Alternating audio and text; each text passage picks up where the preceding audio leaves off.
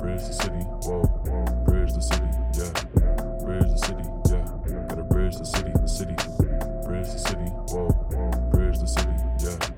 Bridge the city, yeah. Gotta bridge the city. Welcome to Bridge the City, a podcast recorded in Milwaukee, Wisconsin.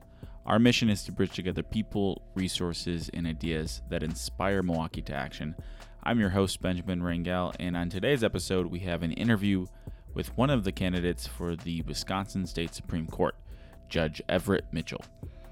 The State Supreme Court elections are officially nonpartisan, and there are 7 justices that serve for 10-year terms on the court.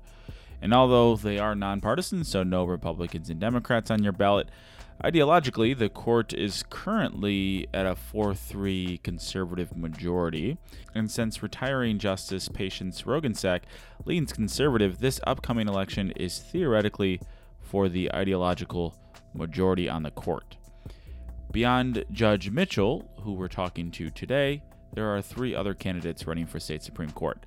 The 2 conservatives running include former State Supreme Court Justice Daniel Kelly, who prior to being appointed by then Governor Scott Walker to the Supreme Court, worked in the private sector. And then there's also Waukesha County Judge Jennifer Darrow, who became well known in Wisconsin as the presiding judge for the trial of Darrell Brooks, the man who was found guilty in the Waukesha Christmas parade attack. She's also a conservative. Justice Kelly denied our interview request, and Judge Darrow did not respond. The other liberal candidate, besides Judge Mitchell, is Judge Janet Protasiewicz, who is a former Milwaukee County Assistant District Attorney and has served on the Milwaukee County Circuit Court since 2014. Judge Protasiewicz was hoping to be on the podcast, but we ran into some scheduling challenges. However, we're still trying to work some things out. Maybe we'll get something out before the primary on the 21st. Bridge the City is nonpartisan, and this interview with Judge Mitchell should not be considered an endorsement of him or any other candidate. The primary election to narrow the 4 candidates down to just 2 is on February 21st. The top 2 vote getters will move on to the April 4th general election. And folks, let me say that this election is big. I know we say it every time on the podcast, how important elections are, especially the local elections, but I'm not exaggerating when I say that the State Supreme Court holds the future of our state in its hands, and so this election in turn will determine the future of our state.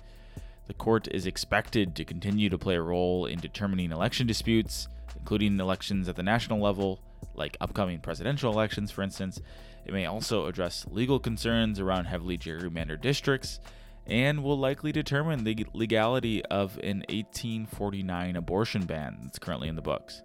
So, although it might seem a little esoteric in terms of what the court does, they will be making decisions that impact every single one of us. This election matters, and with low turnout expected, like in most primary elections for state Supreme Court, this is truly anyone's race. Alrighty, so let's learn about one of the candidates hoping to be on the court after the April election, Judge Everett Mitchell. Judge Mitchell was an assistant district attorney in Dane County and was elected to the Dane County Circuit Court shortly after that. He has his law degree from the University of Wisconsin-Madison, where he was also an adjunct professor. Let's listen to my conversation with Judge Mitchell. All right.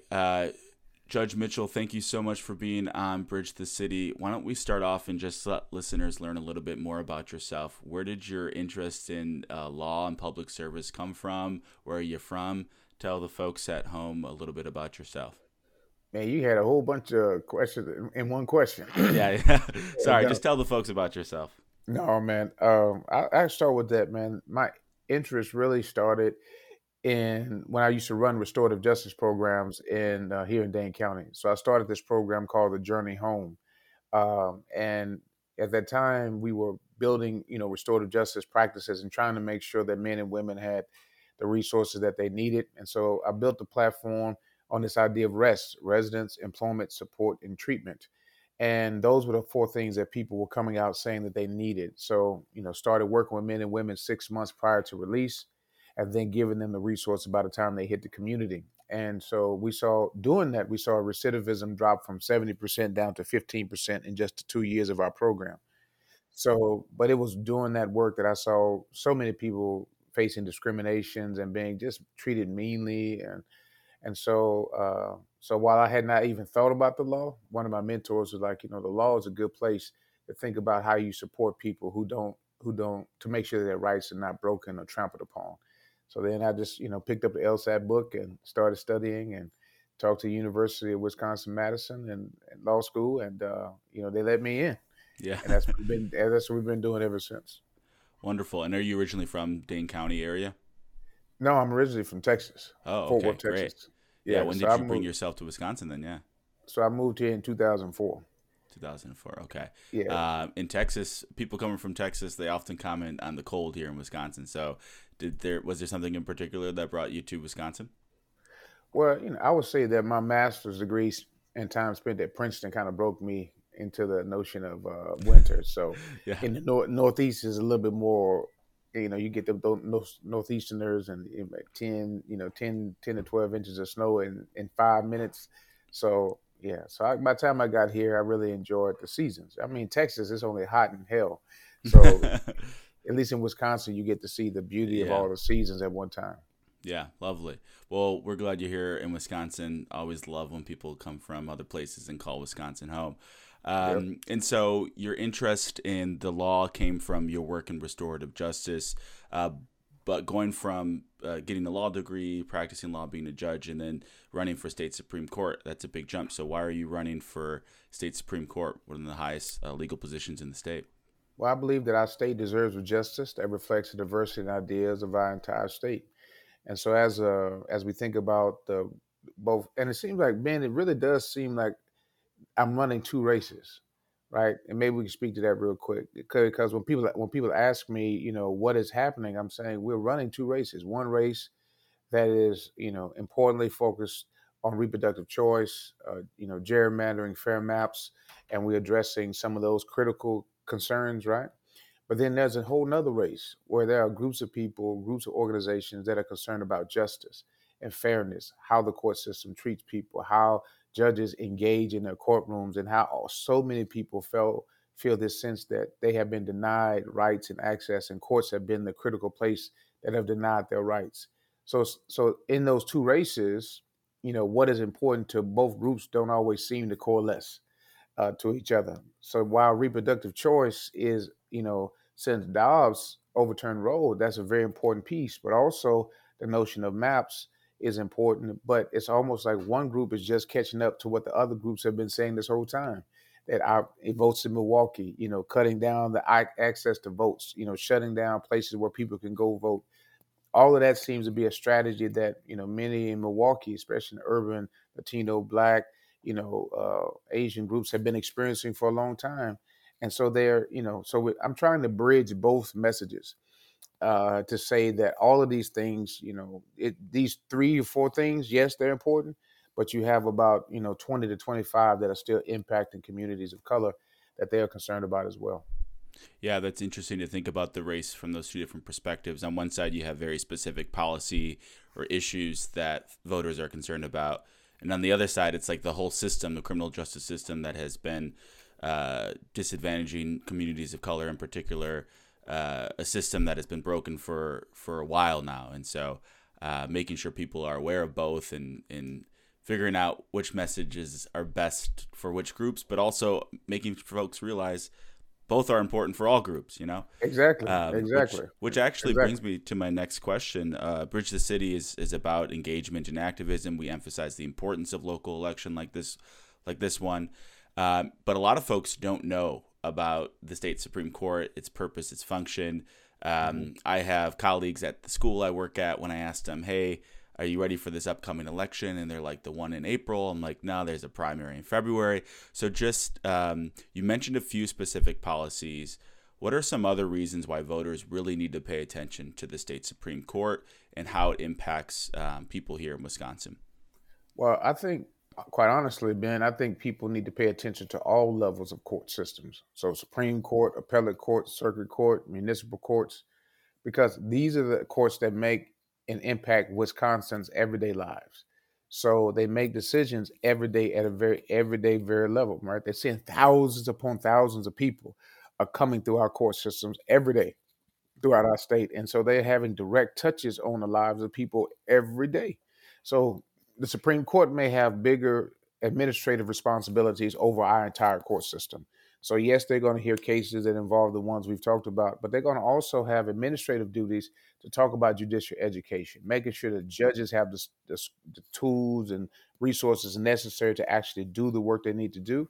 They are the ones who also provide, funding and budgeting for our courts, and they're the advocacy branch to address what is necessary, what we need from both the executive and the legislative in order for courts to function properly. So whether it's security of our courts or just having court reporters in the courtroom, man, those are things that the Supreme Court can do. And most importantly, they create committees that allow for subjects that are concerning to Wisconsinites to try to figure out a solution that empowers courts to be and move more effectively. Yeah, and I mentioned at the beginning of the podcast that I teach high school government, but a lot of the conversation there is about U.S. government and politics, not the state level stuff. Mm-hmm. And so those administrative responsibilities are something that I lose sight of. So that's a good reminder. I bet a lot of folks didn't know that, so appreciate that. This is a criticism that I hear from the right. Some conservatives will often say that candidates for statewide office who are from Madison, Dane County, or from Milwaukee County are like quote unquote out of touch with the rest of Wisconsin. How might you address a voter that maybe feels that way, or some voters from the rural parts of the state that see candidates from Dane County, Milwaukee County as kind of being the same in terms of their perspective and such? Yeah, I will say that, I spent the entire time my candidacy hitting every part of our state. So I've been at least twice, man, through very rural and urban areas. And I would be surprised if there are two narratives that as a black man, because your listeners won't be able to see me, but as a black man, I travel this state majority by myself, no security, going throughout this entire state, and I have not experienced what people in our communities think I would experience up north in different parts of our state. It's just the western, northern, northeastern parts. Man, these people, and they're just so nice. They want the conversation, they want the energy, they want to know how the world can be better, they want to know how it can be made better. I mean, and so, maybe there are these pockets where yes, you will see these extreme views, but that's not my experience at all. Whether I'm in bars or, bookstores or gas stations or, coffee shops, and, there's nothing. They just want to have the conversation. And, they want people who are strong enough to respect them so that you can sit down and have that conversation with them. So being out of touch just simply means that you don't even take time to visit with people who are not like you. And quite honestly, I could tell you as a person of color, just because you live in Madison, Dane County, does not mean these groups are open to the conversation either. So, yeah.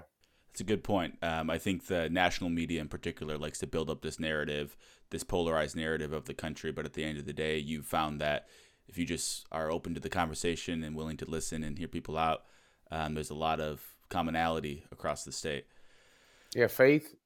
I would tell you faith and community, children. When I talk about the work that I've done with kids, I mean, they just love that stuff because everybody knows that the most precious gift that we have is our children.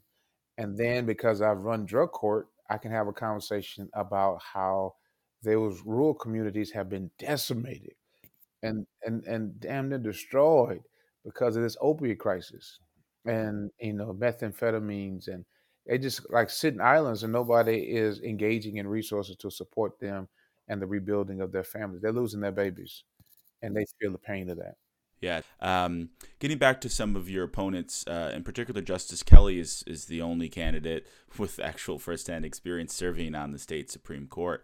I wonder how your experience compares and has prepared you to be on the state Supreme Court if you're elected. Well, you also remember that Dan Kelly was never elected. And so he's never been elected to actually any judicial role whatsoever. So his brief stint was because he was appointed by Walker, and he was he was defeated in his attempt to run to stay on the bench. So I think when me being elected twice in my community, stepping up and being elected really allows for me to be able to understand what circuit court judges do every day. And, sometimes I think, he can be so aloof when he talks about, we need to protect the Constitution. Well, that's mainly because he's never been a judge who's had to exercise his values and discretion to make decisions for everybody, for things that we have to deal with every day. Whether, how long do you sentence a person? When do you give a person a child back to their parents? When do you take a child away from their parents? When do you make a decision about when to dismiss a motion that's before you and not before you? So there are factors that you deal with every day as a circuit court judge that he's never ever had the burden and responsibility to do. So he can come back and sound like a law professor to talk about protecting the Constitution because he's never been in a place where you feel the agony of listening to a sex trafficked child and not having the resources in the community to actually address it, but you're expected to make a decision. So, so those kinds of pieces are things that, quite frankly, I don't think any of my opponents have a heart to be able to articulate what they've done. But more importantly, I think since you asked me about him, I think that is probably one of those limitations. It doesn't give him a leg up. If anything, it demonstrates the deficit that occurs when he seems so disconnected from the realities of everyday people. Yeah, as you mentioned kind of at the beginning, most voters aren't really thinking about the nuances of the state constitution when they're thinking about the criminal justice system, right? They're thinking about how it impacts them, their family, their communities, more so than this, philosophical worldview of some legal document. Granted, important. Obviously, the state constitution, the U.S. Constitution, important for sure, Yeah, as the government yeah, teacher must say. But exactly. yeah, I hear you Yeah, for sure. exactly. And amendments. Yes, yep. And speaking of other candidates, you and Judge Protasewicz are the two "quote unquote" liberal candidates. For listeners at home, know that the state Supreme Court is a nonpartisan election, so there's no Republican or Democrat party affiliation with the candidates, but folks' ideologies do come out. And so, how would you differentiate between you and the other liberal candidate, Judge Protasewicz? I think the fundamental difference between Janet and I is that we have similar profiles, former prosecutors, and been on the bench similar lengths of time or close to similar lengths. But I think it's not only that we've been prosecutors or been on the bench, it really is our different leadership profiles and what we've done with the roles that we have. Like I said, I have a whole different set of experiences for your listeners to consider. Like one, like I told you, I did restorative justice programs. Working with those restorative justice programs gave me a perspective that people can change and that they sometimes can use systems to change. I think another point of differentiation is how I've chosen to use my power. And so, as a judge, when was able to change CCAP rules. Now, for your listeners, CCAP is a circuit court automated website that people can go in and check your criminal charges, all those other charges that you have, criminal, civil, divorces, evictions, and I use my power to petition to change the rules for CCAP, so that anybody who has a charge that is dismissed or they've been found not guilty or an eviction that is there can be removed from CCAP, which hadn't happened before. And so now there's a new app that some of the University of Law School students created that allows for people to clear out their CCAP records for which charges have been dismissed. And when we were doing the committee, over 200,000 people had still had charges sitting out there, and we were able to make sure that those individuals could get that stuff removed off their CCAP records. Or just me doing the work that I do for children, right? So I led the charge to take handcuffs off of kids in our courtroom in Dane County because I wanted to implement a trauma-informed perspective inside of our courts, especially the race for juveniles, because we talk about it, but we weren't practicing it. So for a judge to come out and say, we're going to institute trauma-informed practices, that we're going to disrupt the child welfare to juvenile delinquency to adult prison pipeline. I don't talk about the school to prison pipeline because I don't have control over that. But what I do have control over is the child welfare to juvenile delinquency to adult prison. And because of those trauma informed practices, we have been able to reduce the recidivism of our young people to such degree that we have 47% decrease in juvenile court referrals in Dane County. And 85% of our young people don't come back. We went down from 4 judges to 3 judges because we no longer need the bodies, can justify having those 4 bodies in the juvenile rotation. So people ask me fundamentally what's the difference. I'm like, it is what we do in the community, how we have worked hard to transform, and I have worked hard to transform our community so that we're not locking up people. I don't brag about how many people I've locked up. I brag about how many futures I've saved. And that is the statement of, following, Frederick Douglass's idea that it is far easier to build strong children than to repair broken men. And that is the philosophy that guides my judicial understanding of how I choose to use my discretion. Great, thank you for that.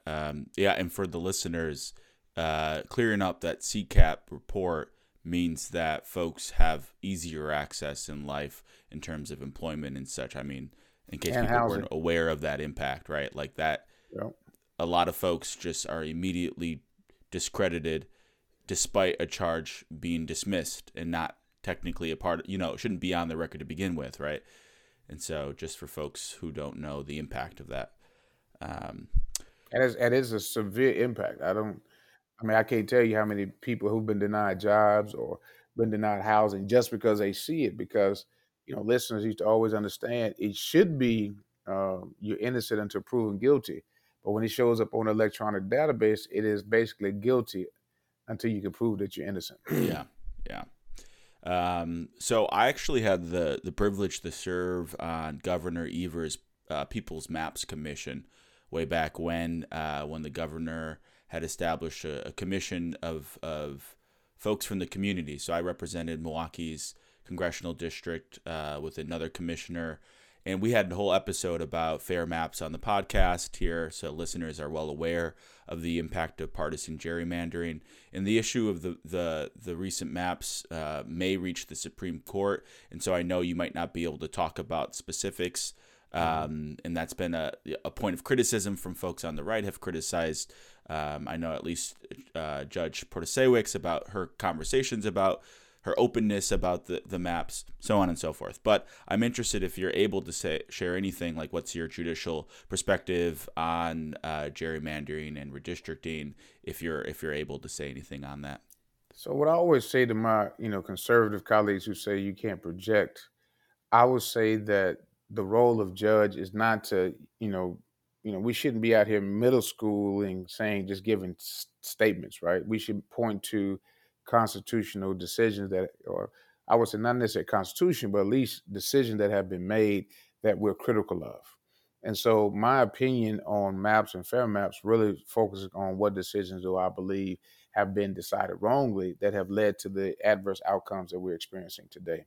So, so when the, Wisconsin Supreme Court really took the least change approach in the maps and in basically returning back to those maps after the Supreme Court sent it back, it was a decision that really didn't have any grounding in statute or any precedent. So, so you're wondering, like, where did you get this from? Where did you pull this from?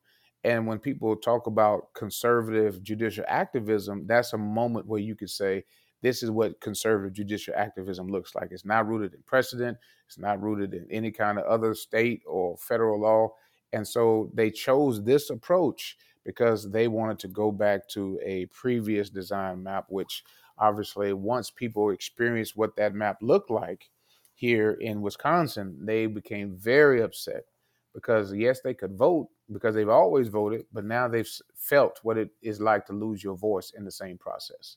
So I think that for me, we have to get back to, not just doing political zingers because that's really not helpful. We should not be doing that.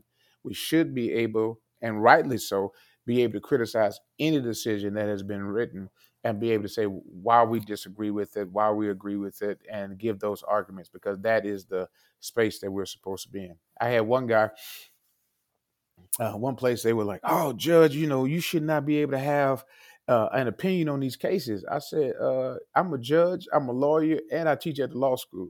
You think I don't have an opinion about decided cases? No." I said, "You have the ability to say some cases are right, some are wrong, and you just got to be able to justify why you believe that." And so he wouldn't let it go. So I said, "Well, let me ask you this question: do you believe Plessy versus Ferguson was a right decision? Since you believe in precedent so much, do you believe it was the right decision?" And he just, they didn't want to answer that question. I said, exactly. That's the point. It was wrong. And it was wrong. And some years later, almost 60 some odd years, 69 years later, it was overturned because it was the wrong decision. And that is what I mean when I say we have the capacity to criticize decisions that are not right. Mm-hmm. And for listeners' sake, Plessy versus Ferguson was the Supreme Court decision that ruled segregation, public segregation, was legal, right? Yeah. On the basis of race, which obviously I would hope everyone could point to now and say that was the wrong decision, in fact, right? And I think voters ought to know what the people that they might vote for think about previous decisions. Yeah, exactly. Great. So we're going to take a thank you for all those answers. We're going to take a step back from the race itself and just ask the last two questions. And the first one being just a proud accomplishment. You have a long career working in restorative justice, working in the legal field and public service in general. Thinking back upon your career, what's one accomplishment that sticks out to you that you're really proud of? I'm probably proud as a judge to help start to partner with the Madison School District to start the Office of Youth Engagement. It was, because of where I come from, education was so important because I know how I struggled. And so what I saw becoming a judge was like there was like this gap between young people who were in our system and the educational partners who were supposed to support them. And so in Madison, we created this Office of Youth Engagement where the court system and the school system work together to ensure that none of the young people fall through the cracks. And so we have specific counselors and educators, social workers who are in the office, and we just make sure that they can track all of the young people as they kind of move through our systems to make it easier to make sure they have their credits, make sure they're foster parents or guardians or whomever that whatever placement that they're in, make sure that they have a seamless way of making sure that the young people don't get lost in the system. So it's not something that a lot of people talk about, but it's one of those things that I'm so grateful because I can see the difference in the outcomes for these young people, especially related to education. And I don't think that I could be wrong, but I just don't think any other court system, especially juvenile court system in our state, has that kind of partnership with their school districts. Wow. Yeah, that does seem really powerful. Thank you for that. Lastly, Bridge the City, one thing that makes the podcast unique is that every single episode ends with tangible action steps from our guests on how to get involved and make a difference in their community. So I think the obvious one for all listeners is to be informed and to vote in the primary on February 21st and then in the general in April. But do you have another action step or steps, plural, for listeners where they can leave listening to this, hearing from you, hearing your perspective, and leave and take some immediate action in their communities? I would say because I am really sensitive to enhancing and supporting the juveniles in these systems, I would ask your listeners to become CASA volunteers. So CASA volunteers are court-appointed special advocates that are court-appointed to be in the lives of young people and their families. And, while some people think of it like a big brother, big sister, it's different because in a CASA program, you get access to the information that is actually happening with the family. So you get brought inside the court system, you get to participate in it, you get to hear all our hearings, even though it's confidential, and it gives you a lens on what is really happening in the lives of so many broken down people and their families and their systems. And you probably will, a CASA worker will see that family more than the social worker or the guardian ad litem attached to that case. So they become the most important part of our entire process. And so some of my CASA volunteers are the difference between breaking up a family and sending the kid away or keeping the family together and making sure the child has the resources that they need. So I would ask all of your listeners to flood the system with CASA volunteer training so they can be used in the court system to better advocate for young people and families. I love that. That's exactly the type of action step we look for. One that many folks might not know about. It's super tangible, something they could literally do tomorrow.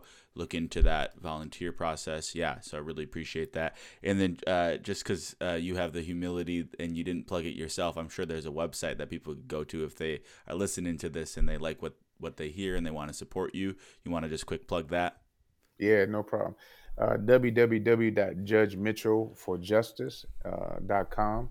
And you can go there, find videos, click on the, donate button, the endorse button, different ways to support. And most importantly, man, register to vote and come out and spread this. If you like what you're hearing, spread this among your friends so that we can make history doing Black history. There's never been a person of color elected to the Wisconsin Supreme Court, and this is an opportunity for us to get somebody through that space that could be able to transform at least the face of what we see on the Supreme Court and give a whole nother population or generation an opportunity to see themselves reflected in the people who make decisions on the highest from the highest position in our state. Well, thank you so much, Judge Mitchell. I really appreciate you being on Bridge the City. No problem, man. Thank you so much. All right. Thank you so much for listening to Bridge the City. Thank you to Judge Mitchell and his team. And folks, make a plan to vote right now. Think about who you know in your circle that you could also remind that there's an election February 21st. I'm telling you, not many folks are aware and are talking about it. Thanks always to our patrons, those supporters who every single month give a little bit to keep us going. Consider becoming a patron today for as little as just $4.14 a month. And in the meantime, got an idea for a story perhaps? Want to know more about how to support? Maybe get involved yourself? Reach out to us on our website, on social media. And as always, let us know how you have helped Bridge the City. Bridge the city, whoa.